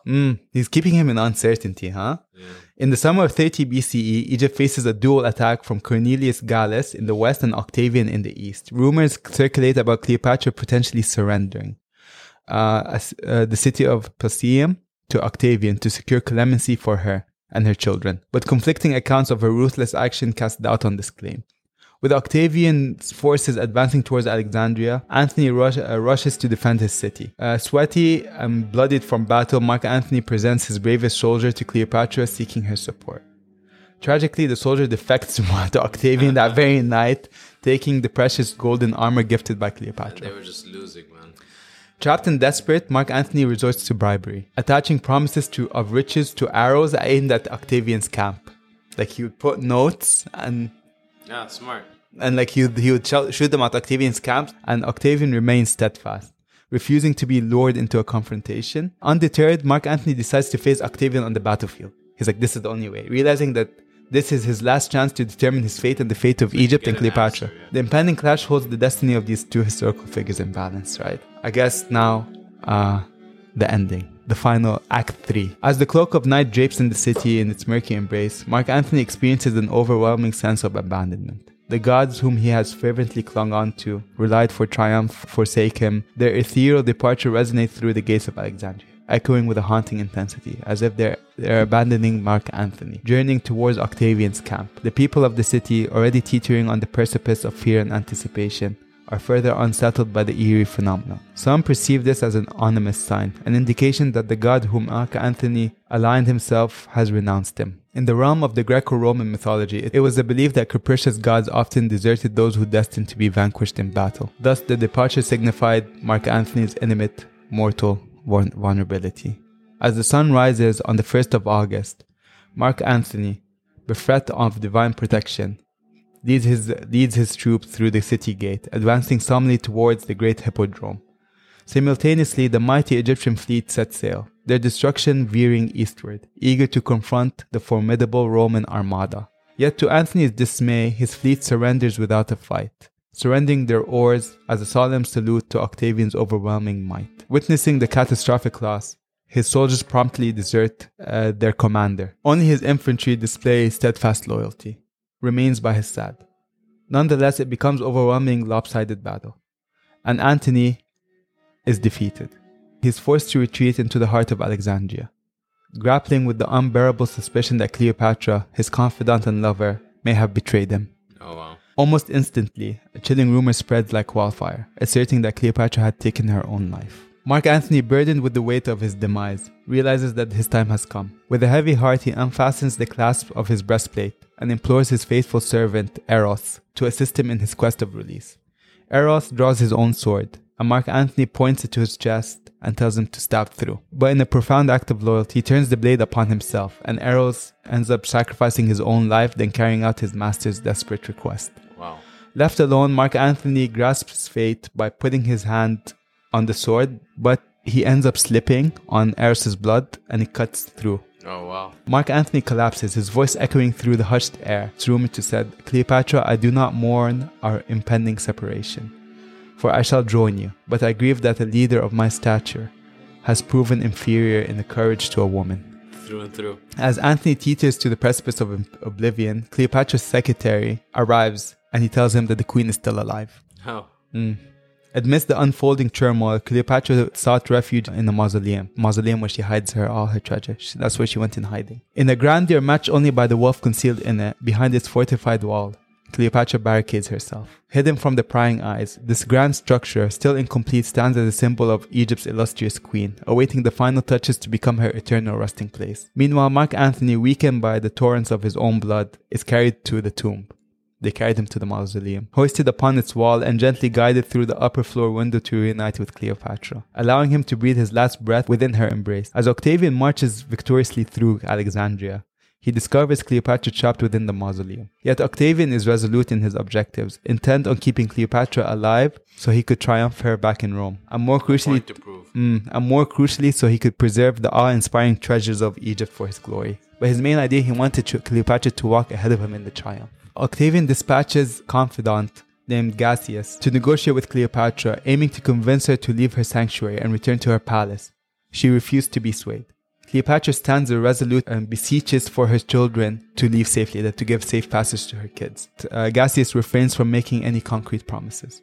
Seizing an opportunity, he scales the mausoleum walls, approaching Cleopatra, but one of her attendants catch him. Cleopatra contemplates killing herself, but he disarms her and takes her back to Octavian. Later, Cleopatra meets Octavian in a deteriorated state. She justified her actions that she did it out of fear of Mark Antony. Although she tries to appeal to his mercy with her treasures, Octavian isn't interested. Yeah, he's pretty ruthless.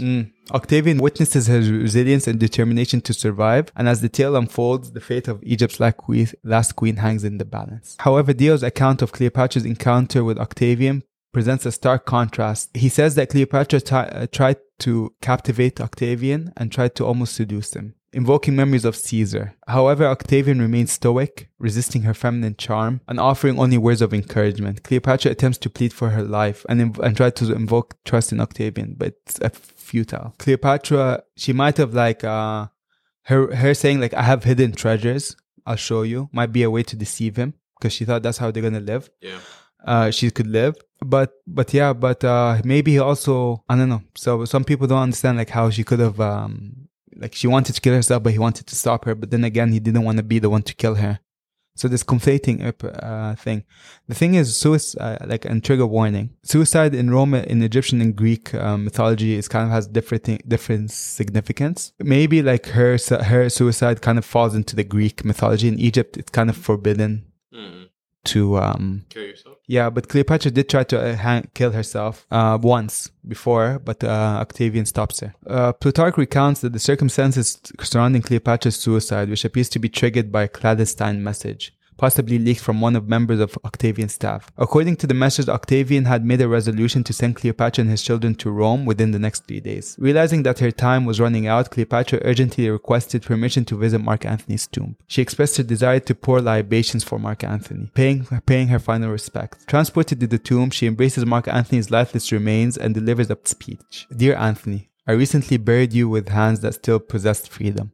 Yet now, as captive, I pour these libations for you. My body restrained and guarded so closely that I cannot deface it with blows or tears. This body once freed is now enslaved, destined to grace the triumph over you. No more honors or libations shall you receive. These are the final tributes from Cleopatra, now a captive. Although in life nothing could separate us, in death it seems our roles will reverse. You, the Roman, shall rest buried here, while I, the hapless woman, will lie in Italy, obtaining only a fraction of your homeland as my resting place. If indeed the gods of the land hold any power or might, I beseech you, do not abandon your wife while she still lives.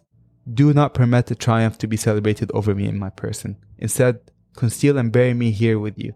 And for all the countless misfortunes I have endured, none is great and dreadful as the short time I have lived apart from you." Yeah, she really loved him too. Returning to the palace, Cleopatra took a luxurious bath, adorned herself with regal attire, and indulged in a splendid meal. Once the meal concluded, she dismissed her servants, and retained only her chairman and her Irias, her hairdresser, by her side, before retiring the night. The decision to die in the presence of her female attendants, it was a practical one. Even in death, a chaperone was needed. The prospect of a female suicide held horror, that strangers might catch a glimpse of the body, partially or fully unclothed. So upon reading Cleopatra's message, which included the final request to be buried alongside Mark Antony, so Octavian intercepted the message. He realized that the queen was on the verge of taking her own life. Soldiers swiftly rushed to the palace, bypassing the oblivious guards stationed outside Cleopatra's chamber. Upon opening the doors, they discovered Cleopatra lying lifeless on a golden couch, Eras lying dying at her feet, while her chairman, already feeling the effects of the poison, desperately attempting to straighten the diadem adorning her mistress's brow. Their arrival came too late. Cleopatra's death remains a sealed room mystery. No one knows how she passed away. While it's widely believed that she's chosen to die by a snake bite, or that's like the romantic way of... It's probably the poisons she tested. The exact method remains uncertain. Some speculate that she used an asp concealed in a water jar, dropped and dipped a pin in the poison and pricked herself. However, the absence of clear evidence complicates the narrative. Suicide by a snake bite presents significant risks and challenges, making the logistics very hard. For you to have a snake bite you... Yeah, you have to be, and then bite the other people too. Yeah, despite these uncertainties, death by a snake bite symbolically aligns with culture and mythological motifs surrounding the Egyptians, because in Egypt... You always put Cleo with the snake. And a snake has a powerful connotation, Yeah. Octavian allows her to organize Mark Antony's funeral as she wishes. Despite numerous generals and kings requesting his body for burial, Octavian does not take Antony away from Cleopatra. Instead, he puts them in the... Pretty respectful of that stuff, right? Yeah. Overall, he seemed pretty respectful of Cleo. See, it's interesting because like at the same time, he did want to parade her in Rome. But at the same time, he did, I think, acknowledge that she was a queen. And for a queen, she had her own, her own prestige, if you will. There's kind of rumors that Mark Antony, because Mark Antony, we don't know what happened to him, but we might anticipate that he had... So Plutarch says that Cleopatra was embracing Mark Antony's ashes when she passed away. Maybe he was cremated. And differing accounts. Anyways, Octavian, despite being troubled by Cleopatra's demise, admires her spirit, right? He issues orders for her body to be buried alongside Mark Antony in a splendid and regal fashion. Additionally, Cleopatra's women receive honorable burials as well, as per Octavian's instructions. Unfortunately, the joint tomb of Cleopatra and Mark Antony, like most of the Ptolemaic royal tombs, lie submerged in the Mediterranean Sea on the coast of Alex. Yeah, and this is the end of Cleopatra. In the end, Cleopatra's defeat is commemorated in Rome. She got a very regal... Yeah. Yeah, she did. There's a statue of her laying on her deathbed with two snakes known as the twin snakes of death. Yeah, classic. Renowned poets of the Augustan era like Horace, Virgil, reference this imagery in their works. The artists, you have artists, Shakespeare. She was almost romanticized because of her death. And Octavian gave her that romantic send-off. Yeah, and like we said, the image of the snake, biting her breast, is infamous throughout history. Even Shakespeare writes that's how she dies at the end of Cleopatra and Antony and Cleopatra.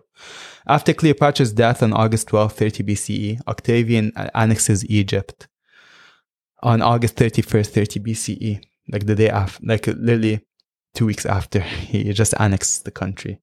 During his time, her son Caesarion faces capture and execution. Her other son meets a tragic end, betrayed by his tutor. His tutor kills him. Mark Antony's surviving children from Cleopatra are taken to Rome, where they are paraded during a public triumph. Cleopatra Selene, one of Cleopatra's daughters from Mark Antony, marries King Juba II, the Numidian prince, who they become the ruling king of Mauritania. So Cleopatra's reign ends up in Mauritania, which is where Augustus sends her. He sends her to Mauritania to look after it. As after the political changes in Egypt, the daily lives of the Egyptian remains largely unaffected between rulers. Octavian ruled Egypt differently from previous conquerors, disregarding Egyptian customs and beliefs. However, Egyptian culture began to influence Roman society, with Egyptian artifacts becoming popular in Rome. Cleopatra's treasure financed Octavian's political career and adorned Roman monuments. Her image was venerated in Egypt and portrayed on coins and temple walls as Cleopatra Isis. Yet the Roman propaganda machine vilified her for years to come after. Octavian curated his own personal narrative. He reduced Cleopatra's story to her relationship with Julius Caesar and Mark Antony, depicting her as an immoral foreign woman. This is Roman men. Yeah, it served to show that Octavian's goal was defender of Rome versus foreign leaders. So this is the Roman portrayal, right? Arab historical accounts of Cleopatra portray her positively when the Arabs took over, focusing on her political achievements rather than her romantic relationships. Unfortunately, these accounts were largely overlooked by Western Egyptologists until recently. In the West, Cleopatra's image transformed from a monstrous figure to a beauty associated with the biblical Eve, and admired for her loyalty to her man. Shakespeare contributed this portrayal, like we said, and it became so commercialized. Modern representation often distort the history. And of course, this accumulates in what we get to Cleopatra today. When you say the name Cleopatra, you think of a beautiful foreign, like the Oriental queen that seduces men, that's a temptress, And this is the story of Cleopatra, Aim. Fascinating story. I think the surprising fact is that how much of when she ruled Egypt, she was very prosperous with her. It was the infatuation with the Roman link that brought her down. It is. It's the connection with Rome that brought her down. Like she just done her own thing and not tried to come back to Rome. She got swept in a civil war that was not from her doing. But she should have just let it be. Yeah. Not get involved. And that was kind of her downfall. She chose the wrong side. Yeah. Well, at first it seemed like she did the right side. Like, I mean, she picked Mark Antony and Octavian, they won. She picked Caesar, he won, True. But now with Cleopatra now, she still lives in the public imagination. Still very relevant, yeah. They still make movies on her. Controversial. I mean, forget the documentary. I think Gal Gadot is playing Cleo. Yeah. To quote Jay-Z. Okay. But she still lives in the public imagination. I think after Tutankhamun, Cleopatra could be the second most famous Egyptian royalty. Yeah, probably in terms of Western media. Anyways, Aim. So this was the story of Cleopatra. It's like, I was surprised on how interesting it was. There was story. It's like, it's everything you want in the story. There's romance, there's betrayal, there's war, there's death. Romantic death even. So I think I think Cleopatra makes for an interesting story. I think even if you a lot of people try to focus on the romance, I think politically it's also a great narrative. And it's good to remember that back when there were female leaders who were capable of taking the country to a golden age, right? We forget that Cleopatra conquered a good amount of land.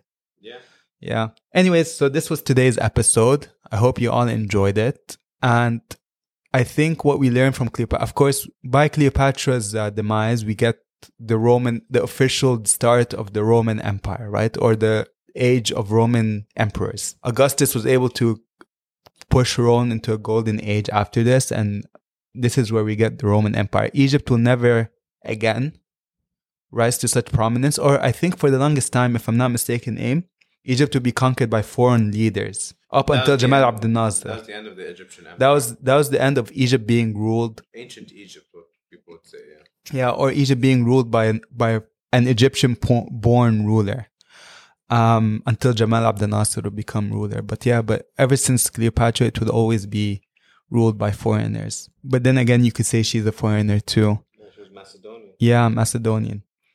So this was a story of Cleopatra. Next week, I think Aim is going to take over. Next time, I think Aim is going to take over. He doesn't want to say what it's going to be about, but you don't want to give a hint? I'll see, man. I don't know. I have to prepare. Okay.